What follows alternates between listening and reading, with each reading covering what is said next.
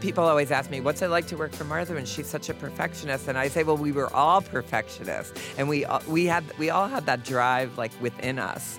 And that's why we were there.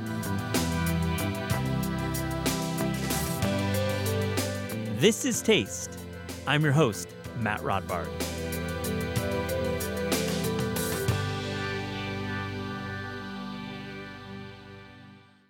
Susan Spungen is an author, food stylist, and real food media legend. She was the founding editor at Martha Stewart and has worked in television and film, including once teaching Meryl Streep how to flip an omelet. On this episode, we hear about 1980s New York and her job interview with Martha Stewart. We also talk about her great new book, Veg Forward, and why tomatoes will always be our favorite vegetable. Or is it a fruit? I hope you enjoy this conversation with Susan Spungen.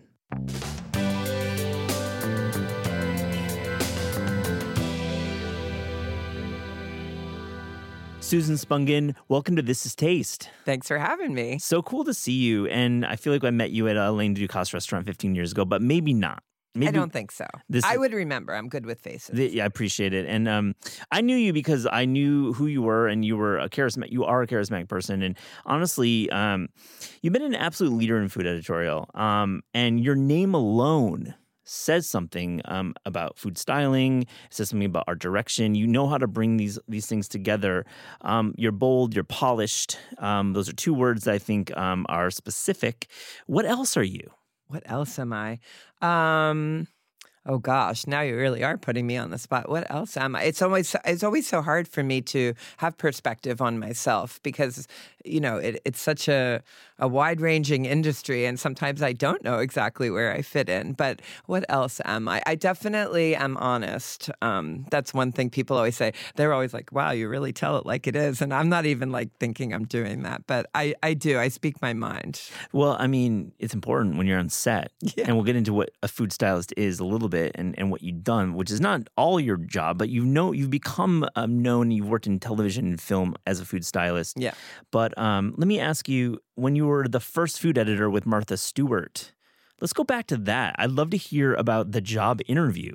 Yeah, that's actually a good question because that was kind of a unique experience, compared to the way things go now. Things weren't vetted by, dozens of people. I had worked in the actual food industry as a chef, caterer for like 10 to 12 years, working my way up from making sandwiches to being the chef of prepared food place.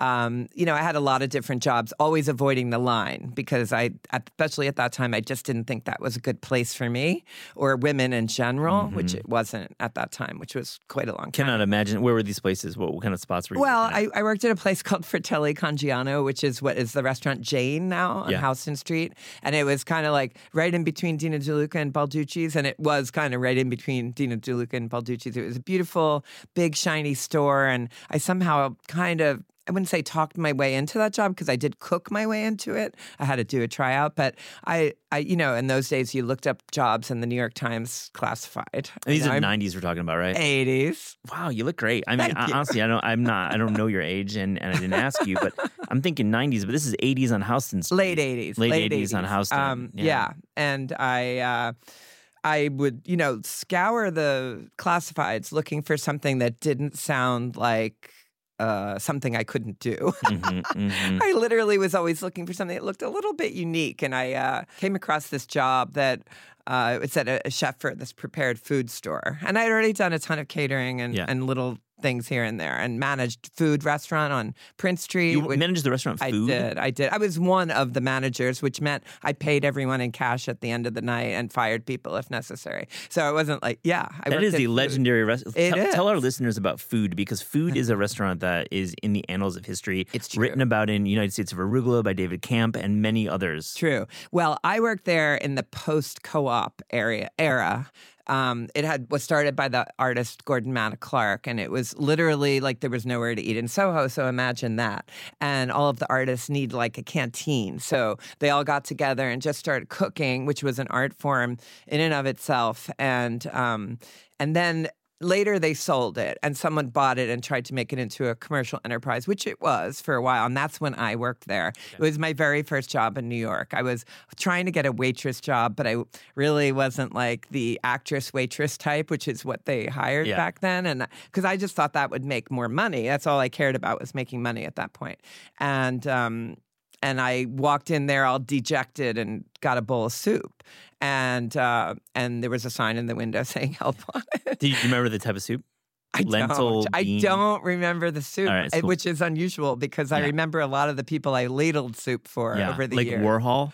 Actually, not Warhol, but probably Basquiat, although I don't think I even knew who he was then. But definitely Meryl Streep, Tom Brokaw, lots of other people, and people I recognized from the cafe I had been working at in Aspen. I know, I'm really like complicating things here. No, it's your history is cool. It was cool. weird. It was like the same crossroads. Like I had the same customers at this cafe I worked in Aspen. Well, it was a very unconnected culture. I mean, we weren't online at all. Right. So it was like you had to remember faces and names. And Gordon Matta Clark, I mean, there was a retrospective, I think, at PS1 about his work and what food represented. And did you have interaction with Gordon? Oh, no. I think he had died before I even worked there. But in the year, and I don't really think even though I had been an art student, which is what was my original goal, I didn't really know who he was until later.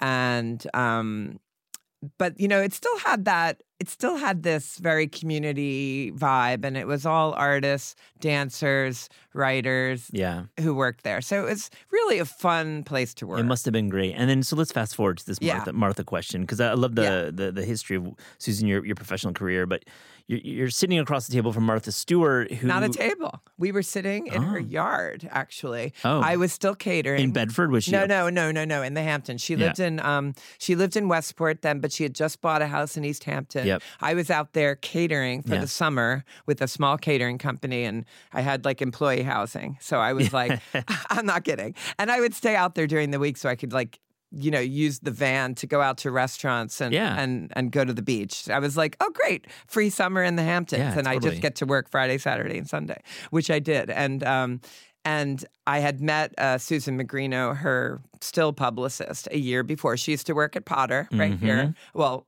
Crown back then. Yep. And I had met her socially a year before. I gave her my phone number.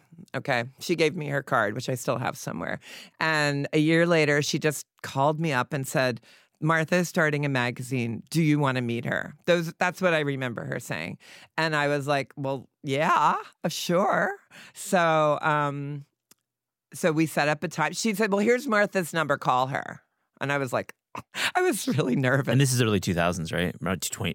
No, this was 1989. Oh, I'm sorry. I'm like a decade off. I'm sorry. No. That's okay. We're still in the 80s here. Okay, wow. Susan, or maybe 90. Because what happened was we met.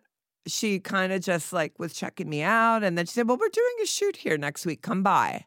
And I'd come with my knives and my apron. And I ended up ironing a duvet cover all day long. Wow. It was a little shoot like in her daughter Alexis's cottage, which they had just built, and it was nothing about food at all. And I think that's how she was. She was just like, just come by. No, you know? It's the best. I mean, and she's throwing you into it. Had you been on a set? Had you been at photo shoots? Only one time when one of the caterers I worked for, we were doing this thing with the store Henry Bendel, which doesn't exist anymore. Yeah. But I had created all these crazy things like, well, I'm really jumping around, but Bendel brownies. So they were like brown and white striped brownies. Yeah. So I did like a shoot with a photographer. So you had a little bit of food styling. Not much. But you're thrown into the world of Martha Stewart in the late 80s, really rising to power at that point, Martha Stewart. Oh, yeah. I mean, not even. And so I did that shoot. And then she said, well, in a few weeks, we're going to do a cookie shoot. Or, I don't know, it was a month later, 2 months later. We're going to do cookies. And I thought, oh, okay, that's something I can do. Yeah. And they were like, just you come, send me the recipes. I'm like, okay. Oh my I just gosh. agreed to everything. Her sister, her late sister Laura, was helping her, and she was like, "Can you just like send me 10 recipes?" And I was Wow. like, "There was no kitchen. There was no. These were the test issues." So this was like very the early. test issues Yeah, and trying to test figure out what issues. Martha Stewart living the magazine looked like. And Susan, you would rise to become the first food editor there, but they're like testing you out by give us Right. 10 cookie recipes. Well, something like that. And then I had to fax them, and I had to go to a place and pay to fax them. Yeah. And I was like, "You'll reimburse me for the faxes, right?" And they're like, no. At least they were frank, and at least you asked the question. I mean, it's a great story that you're thrown into the mix, and it really is how a lot of jobs happen. I mean, to this day. Yeah, but it still didn't happen yet. Okay. So then I went to a job did not materialize. I was hoping a job would materialize somehow, but I just was going with the flow. And like I said, my interview with Martha was in her yard in East Hampton, where she had just built a house, and it was just like a meet and greet, really. And then I went. So when nothing materialized, a job came up at Coco Pazzo, which was a big restaurant opening at the time. Pino Longo, Yeah. who was a huge restaurateur at the time, Mark Strausman actually was the chef, and he hired me as the pastry chef. Someone recommended him to me, someone I knew who was selling bread for Eli Zabar. And, that's how things were done then. Definitely. Like the vendors were really big at like connecting chefs and restaurants. And, there were a lot of like the guy from DeBraga and Spittler is famous for connecting chefs with their jobs. Still a bit today, I would say. I mean, we can definitely we can drop into DMs and get people's info now. It's much easier, but definitely it still feels like a bit of a cottage industry, the food media world, trying to get people setting up, especially like on the freelance tip, right? Like for sure. The person and that person, but connections are still really important. Yeah, always. So they offered me this job, and I thought, well, it seems like a really cool restaurant, and I took it, and we pretty quickly got 3 stars. Brian Miller, who was the reviewer of the New York Times, was on vacation or on leave, so it was Marion Burroughs, and she loved the restaurant and gave it 3 stars, which was like Brian Miller never gave Italian restaurant 3 stars. So that was, and the desserts got a really special. And you got a name check in the Times? Oh yeah. Oh, good. I think she said at Coco Pazzo, desserts are important. Oh, that's good. And I was like, you can still look up the review, but it was something like that. And I was just like, I was kind of on cloud 9 because I was like, wow, the New York Times, that is so cool. Totally. And but I only lasted 9 months because after the review, I said, well, I want to go to 5 days a week from 6. Yeah. For the summer, okay? Right. And they were like, no. And I was like, well, then I quit. Because I was like, I'm not going to work 6 days a week. I had already taken a share in a house. And I was like, dude. How am I going to do that with one day off? So, and around the same time, I mean, I'm kind of conflating things. Things were moving with the Martha job. People were calling me. I had already met everyone. Martha would come in for dessert for dinner at Coco Pazzo. I'd bring her a nice warm apple tart and go out to her table and wearing my chef's coat, right? This is stuff people don't know about me, maybe, that I actually wore whites, right? No, I mean, you have a real professional background, and I want to continue talking about the job, but like, what is Martha really like? What is working with her really like? So many people ask. What is she really like? No, for I think real. Martha is exactly what you think. Wow, Susan, way to throw it back at me. Okay. She is a little bit of everything. You know what I mean? Yeah. Sometimes she's so nice and wonderful, and sometimes she was challenging to work with, for sure. Yeah. But I learned so much from being there. It was obviously a hugely important time in my life. The seminal job that I had, somebody who is just working their way up, like cooking like anybody else. I had a really fantastic opportunity to make a career. Oh my gosh. I mean, you go from working and making an hourly imagine to like actually having a media executive job. And then at a time when media actually paid some bills. Oh, yeah. And then we went public, et cetera, et cetera. Oh, So, hey, you guys some equity? maybe. Okay, great. Good for you. But I mean, was a founder. That's what I was called there. of course. No, Yeah. and we're joking, but like, of course you deserve equity because you were the founding food editor of the magazine. And, and that is super, super. I mean, look, a lot of people are, making big bucks now through influencing and best-selling books and stuff like that. But, I had some nice opportunities early on and things that I never thought I would, get beyond punching a clock. And I did. So let's fast forward. How long were you at the magazine? And just like give us a sense. This is early 90s we're talking about. Right. And like this is definitely, are you pasting up still? You're using computers, you're using Apple. No. Well, yeah, we were using computers, but I don't even think we had email. Wait, we had like inner office email. Right. But I had a Rolodex. Right. I don't think I remember when Gail Towie, our creative director, said that we were starting a website, which must have been like 94 or I'm something. sure you were on America Online. I was like never keyword. I was never or on the AOL. publication had a keyword on America Online. Yeah, I don't remember. Yeah. But Gail said, she said, we're starting a website. And I said, what's a website? Yeah, definitely. If that gives you any insight into where we were with technology.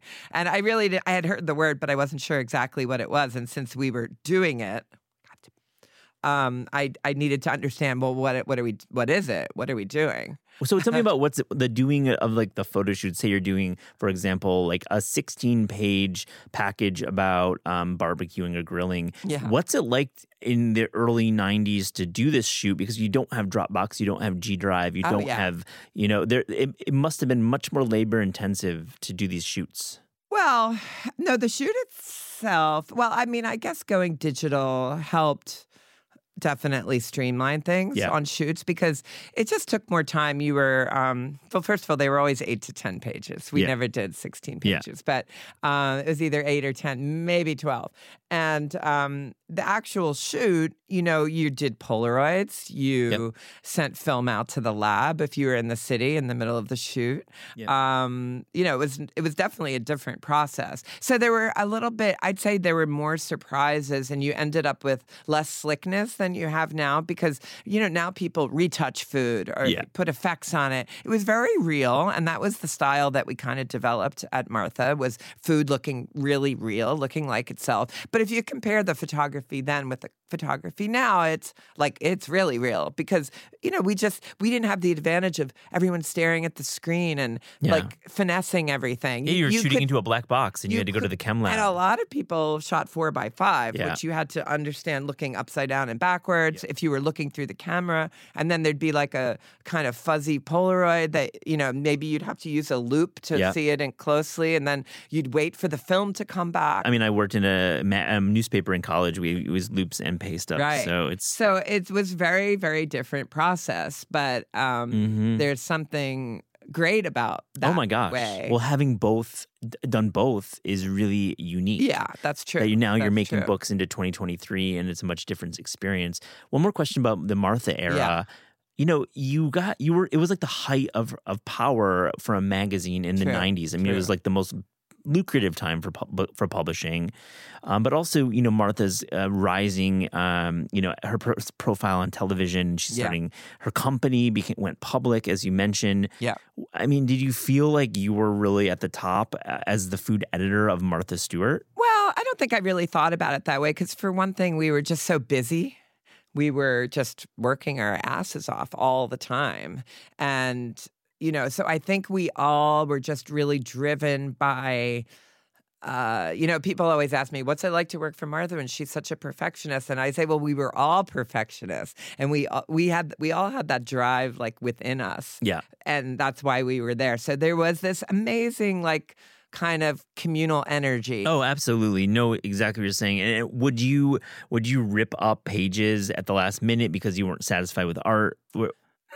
Any of that stuff? No, I mean, things like reshoots, because of this not digital world, analog world, it would be more maybe Martha didn't like it or someone else who wasn't on the shoot didn't like it. So there would be sometimes reshoots, which were extremely expensive. I mean, it seemed like we had unlimited budget. So I went through the whole economic downturn from going from unlimited resources, which we seemed to have in the beginning. And then when we went public, we had to really start tighten the reins. And then the economic downturn, which I think happened after I had left, working for other magazines, and everybody was just trying to squeeze blood from a stone. Is like a very different experience. But no, sometimes things got reshot. But usually, if you were on the shoot, you felt good about it. So this is the early 2000s we're getting into, and before social media and viral recipes. Give me a sense, Susan, is there a recipe that you developed at the time that was basically a viral recipe before viral recipes that you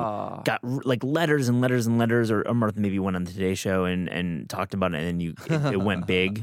Wow, this would have been something I would have thought more about. I don't feel like there was one, because you couldn't really be viral then, right? It's not, without social media, there's no real virality. Well, yes and no. I disagree a little bit, because I think at the time, people wrote in. True. Right? And like, it's maybe a different form, but like if you get like 8 letters or 800 letters. But those were usually the haters, right? Of course. The people who write are the haters. So True the enough. people who say, oh, you shouldn't put sourdough in stuffing. I remember someone writing that to me when Really? I thought, well, this is a good idea. Let's do sourdough stuffing. And because nobody was doing that then. And they were like, you can't use sourdough in stuffing. And I was like, why not? Yeah. It's funny. Yeah. Like the reply guy back in the day. Tell me though, we've been void of a little food talk here. So let's get into some of the recipes that you were working on. I mean, in general, was there something that you really feel proud of that you did recipe wise? Sure. I think actually it was more like the way you felt about it, not so much individual recipes as stories, because people, and that's what we called them then, now they call them packages, but you would work on a story that you were really pleased with, both the recipes and the visuals. Like there was a gelato story, and we did this, thing. We were trying to emulate Italy, so we put them in these little cups, which were actually like probably either water cups from a doctor's office or something like that, because we couldn't get the kind of cups they had in Italy. And I remember like immediately afterwards, New York Magazine like copied the actual shot, and I thought, oh wow, I was like really happy. There are certain photos that we did. A lot of it's like visual that still stand up today. A lot of the stuff I did with Maria Robledo and all these photographers, Chris Baker. There was a dumpling story I remember that I did with Chris Baker that I loved, that had, it was international, which, now it's a little harder to do that, right? There's the story that we did in Abiquiu. A lot of times for me, it was also rolled into an experience. Like we went to Abiquiu. That's cool. So you were at Georgia O'Keeffe's kitchen? Well, not Georgia O'Keeffe's, but something very similar and nearby, a dirt floor kitchen. I was cooking with David Tanis. Really? Yeah. Out in the New Mexico. He was in his Santa Fe stage. He was working in a restaurant there, and he knew this woman, Elizabeth Berry, who at the time grew heirloom beans. And we went up to her place in Abiquiu and did this story. And it was just like, honestly, like one of the best experiences of my life. Stuff like that is really fun. Yeah. When you get to go on location. And people don't do that anymore. We went on location all the time. We went camping in the Wind River Range in Wyoming, and Martha was there. Martha was on a lot of these shoots. Yeah. She came along. And why would she? She's pretty much exacting with the art direction of her magazine. Well, she was there for the fun, honestly. Oh, she was. Let's go there. Like on that shoot,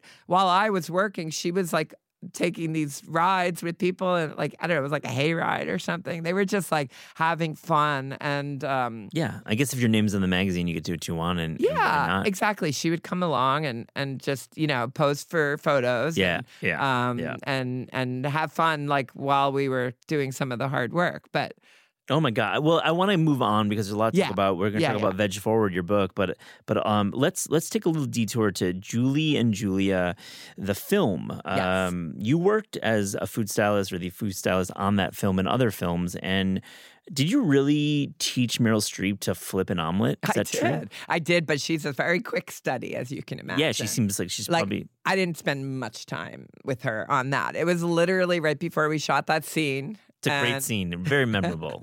She came into I even have a photo I can show you afterwards of the three, me and Nora and Meryl standing there getting ready to do that scene.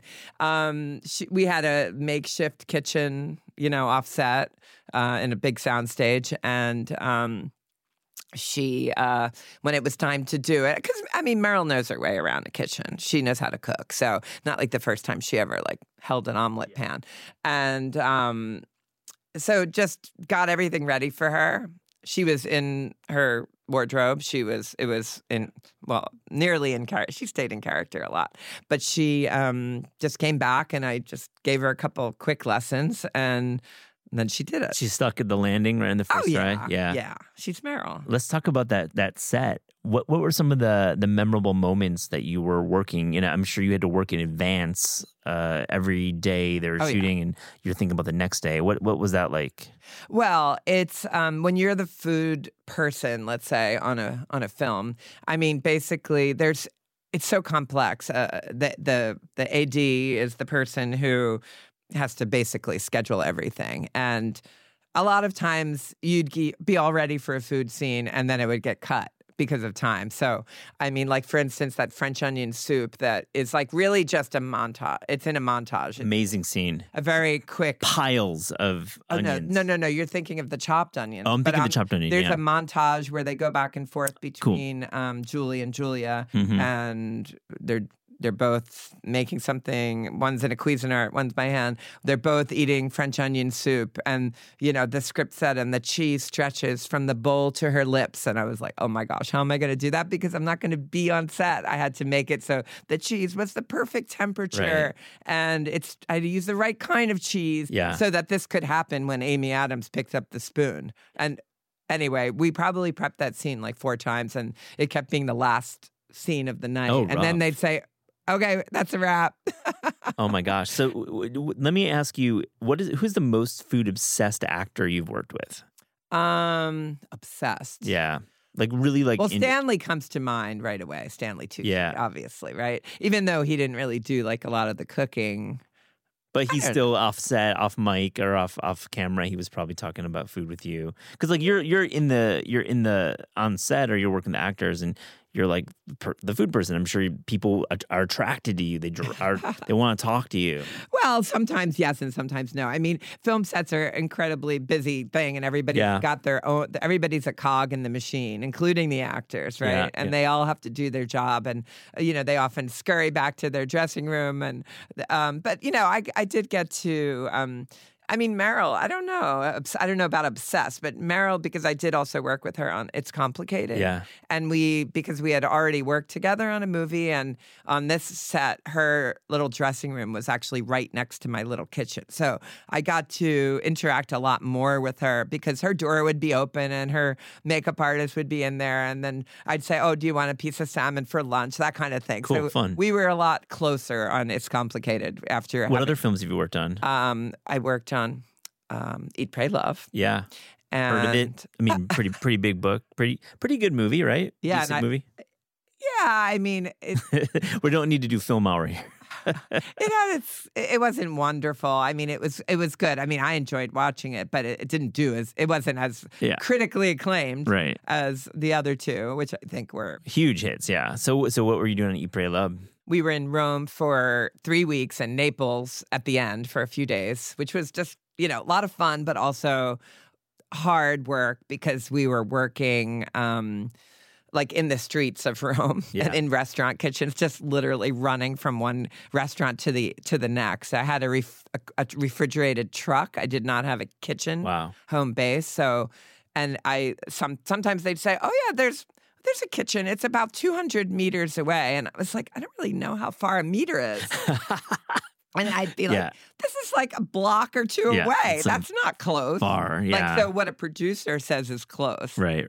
And what you need to be close are two very different things. So it was challenging, but fun. And it was really, really hot in Rome when we were there. We were there in August. So it definitely had its challenges. But looking back, it was a fun experience because it's just fun to be able to spend that much time in Rome, for one thing. Completely. But also, you know, working with the actors there, were you doing some teaching how to cook a little bit? Not so much because they were eating more than cooking, you know. So Julie and Julia and a little bit on It's Complicated, there were more hands-on.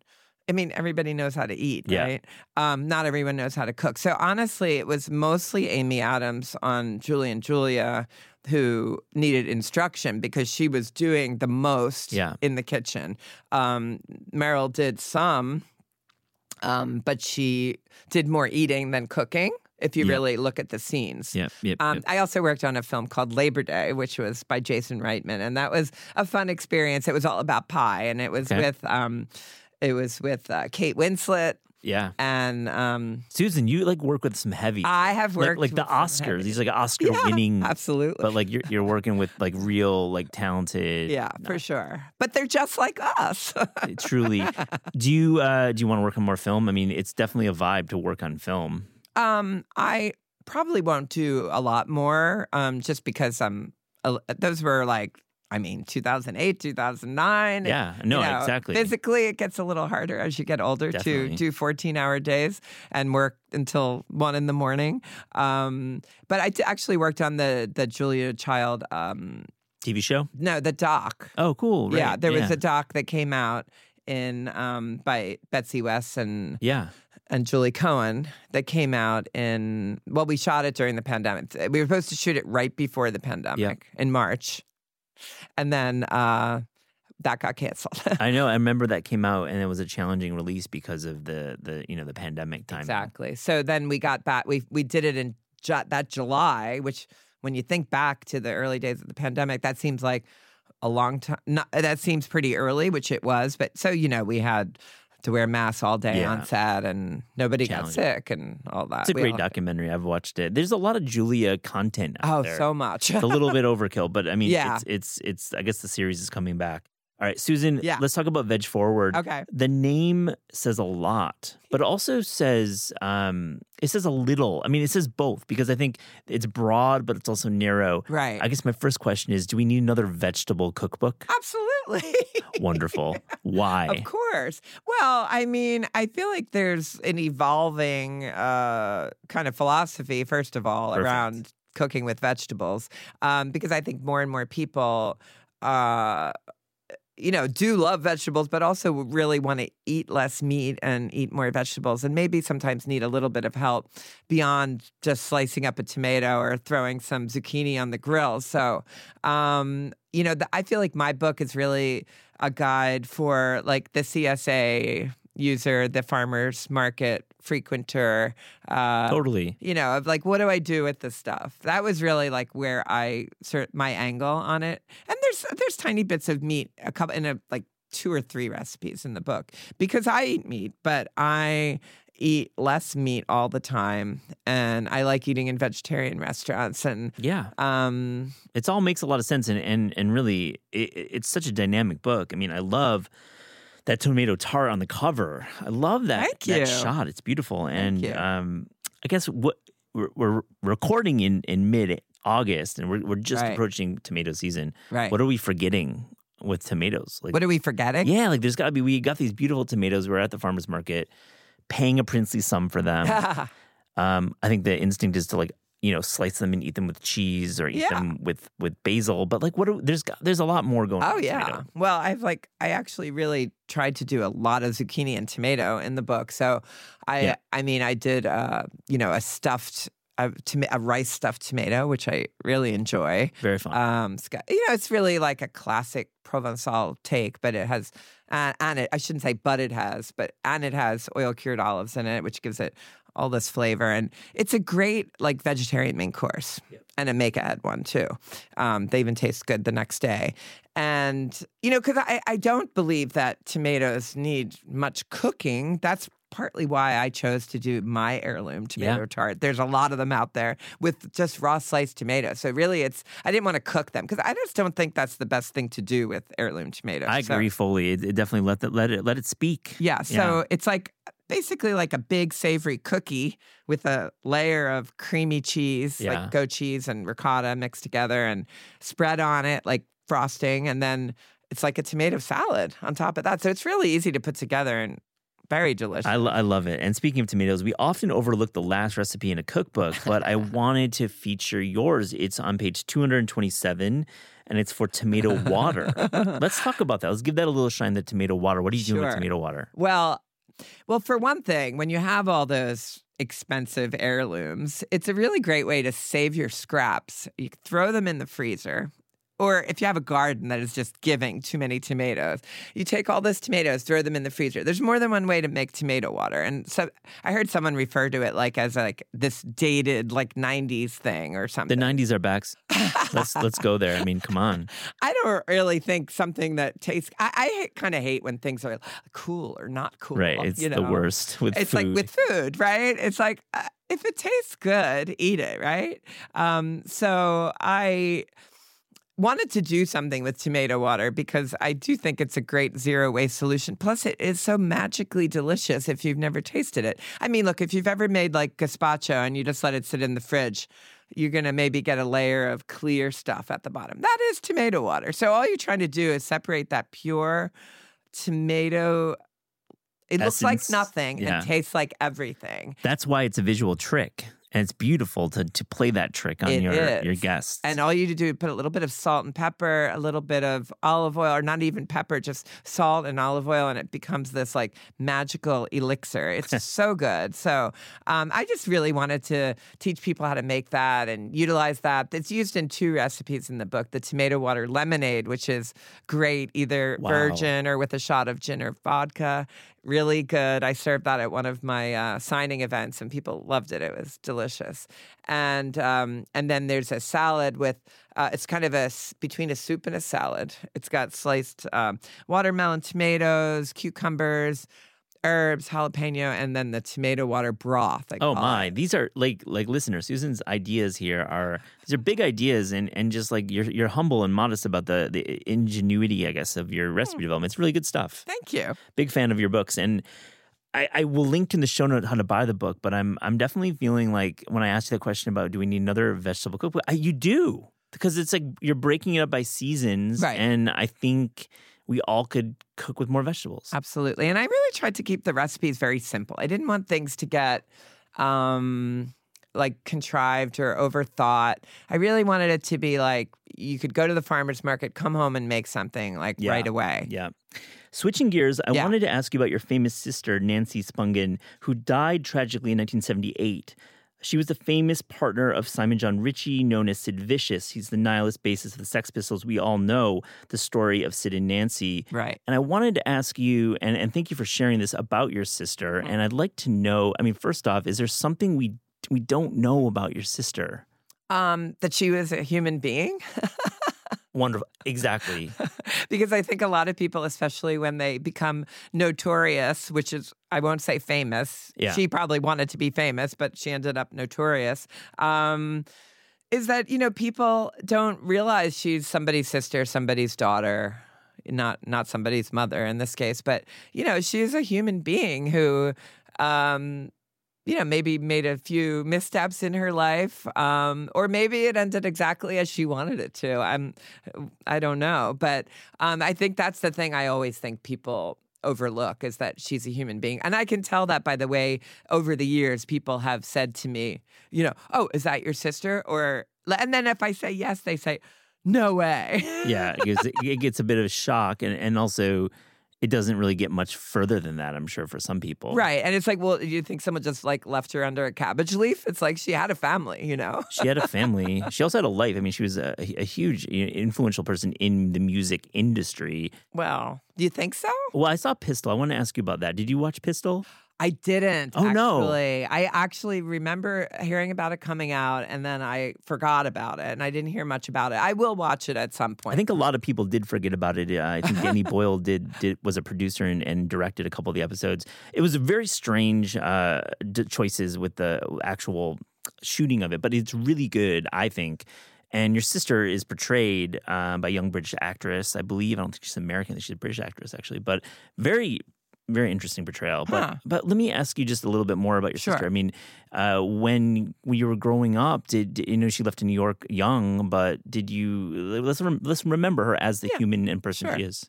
Well, I mean, she died. I don't say passed away when someone dies violently because I think that's not really appropriate. But when she died, I was 18 years old. So I was at a very kind of important sort of developmental crossroads in my own life. and I would literally, she died in my first month of college. Wow. So, that's partly why I think it does relate. I originally said this isn't relevant, but it is relevant to my career Yeah. because I think it sort of influenced the circuitous route that I ended up taking to what I ultimately ended up doing, because I was just like, it really threw me off balance. I dropped out of college in the middle of my junior year because I never really caught up from all the incompletes I had from my first semester. And it was just it was a little hard to focus. And also, like, culturally, everybody was really into punk. And I was like thinking, I can't be into punk because it killed my sister. And, so, I mean, growing up, like, she was a bit of a problem child. So she didn't actually live at home after I was like in maybe fifth grade. She was in a boarding school. So at that time, what they called emotionally disturbed children. Yeah. I don't know, what they call what now it's there's a little more sensitivity for these. Well, right, or they have there's a little more nuance in like what and maybe ways of dealing with helping kids who are having trouble fitting in, or and that's what I would say she was from a pretty young age, like just never quite fit in. And then she did find a place where she fit in. She did. So what was food like growing up in Philly for you? Pretty normal. I grew up in the suburbs. My mom did cook despite the fact that she also worked. She always, made a good effort to get dinner on the table. And even when she was working full time, she actually left it to me to complete dinner. Along with some written instructions, if I could understand. Real latchkey kid kind of upbringing. Total latchkey kid. Yeah. My brother and I, because my sister was not living at home. So my brother and I did most of the cooking because I was the older one. And we had fun being latchkey kids. Yeah. But we never got into the same kind of trouble that my sister did. We knew where to draw the line. And that's the difference, I think, with people who are troubled, is they don't have that impulse control and they don't know where to stop and they just keep going. Like my brother and I, we experimented and dabbled, but we always stayed on, the right side. And the 70s, late 70s, this is an interesting time in our history. I mean, it's like a lot of trauma in our post-Vietnam and just like a lot going on in the culture. And food, back to food. So, I cooked, I was always interested. I loved baking. So I would pull books off the shelf. We had cookbooks in the house. The two that I remember using was McCall's, which for those who are too young was a magazine. Yeah. And it was like one of their collected 40 million subscribers at some point. So McCall's was where I got all my cookies and cakes. And then Craig Claiborne's New York Times cookbook, which is where I got all my savory recipes. So amazing. And my brother and I, we both liked cooking. He ended up being in finance, but he's actually sort of combining finance and food now. And he went to the Culinary Institute. We used to say, we'll open a restaurant someday. That was like our dream until we realized that was a terrible dream. Yeah. And also saved you like a lot of heartache and your bank account as well. Exactly. So luckily we never did that. Yeah, totally. On This Is Taste, we ask guests about their discerning taste. Yeah. So, Susan, to close this interview, here's a little rapid fire, fast and furious taste check. Are you ready? Okay. The best AM pastry with coffee. I'm gonna have to go with the cardamom buns at La Cabra because it's right down the street and that's what I crave. Oh, you're an East Village person? Yeah. Oh, come on, that's the best. Good call. Yeah. The best dessert. Best dessert, I think, is lemon meringue pie. 100% agree. I love that. I mean, so what makes the lemon curd great? Well, actually, a traditional recipe isn't actually curd. It's usually like a cornstarch mixture. But I just love lemon desserts over all desserts. And as a kid, I really loved lemon meringue pie. That was like hands down my favorite dessert. The best bread? The one I make myself. Great. Your favorite dinner party dish to make as a host? Okay, I'm going to have to say some classic braised like boeuf bourguignon or coq au vin because it's always so good and it's easy to do ahead of time. Your favorite dinner party dish to bring as a guest? I'm going to say some kind of like a dip, like a baba ganoush or something. Love that. Absolute essential bottle of booze to have on hand? Well, Aperol. The most underrated piece of kitchen equipment? I'm going to say, I don't know if it's underrated, but a mandolin. 100% agree. I mean, those things are scary, but not scary if you use it enough. Exactly. Or use it correctly. I use the glove. And also, as a food stylist, you got to have a mandolin because you can't. Everyone should. Everyone should have one. We had a shoot recently that the stylist didn't use the mandolin, and you could tell. And, it happens. Got to get that mandolin. Yeah. Your favorite cookbook of all time? Oh, my favorite. Oh, gosh. It's got to be an old one. Yeah. Weirdly, the first thing that pops into my head is Cucina Fresca, because I think that was like a really fantastic book in its day by Viana Laplace and Evan Kleinman, because it was really kind of revolutionary and it really taught me something. It was so simple. Sometimes I'd look at the recipes and I'd be like, is that even a recipe? But it taught me how to be sort of reductive and how to not overdo things. So smart. And Evan is a great cookbook author yeah, too. Absolutely. Super good. Do you have a favorite recent cookbook discovery? Well, I really liked that Day of the Dead cookbook. Oh, cool. I don't know if I don't know this one. Yeah, it came out last year, and I actually haven't had a chance to use it yet, but I really love Mexican cooking. I love learning more about how to do different things. Yeah. And it also has really cool photography, and it's a really cool book. Your dream cookbook project? Well, to be honest, and it really plays into a lot of what we've been talking about here, I've really wanted to do like a memoir with cookies, if that makes sense. It makes a lot of sense. Because the cookies have always like punctuated some of the big, since we talked about Sid and Nancy, actually, if you look at my Substack newsletter, you'll see that early on I wrote the story about how I made chocolate chip cookies for them.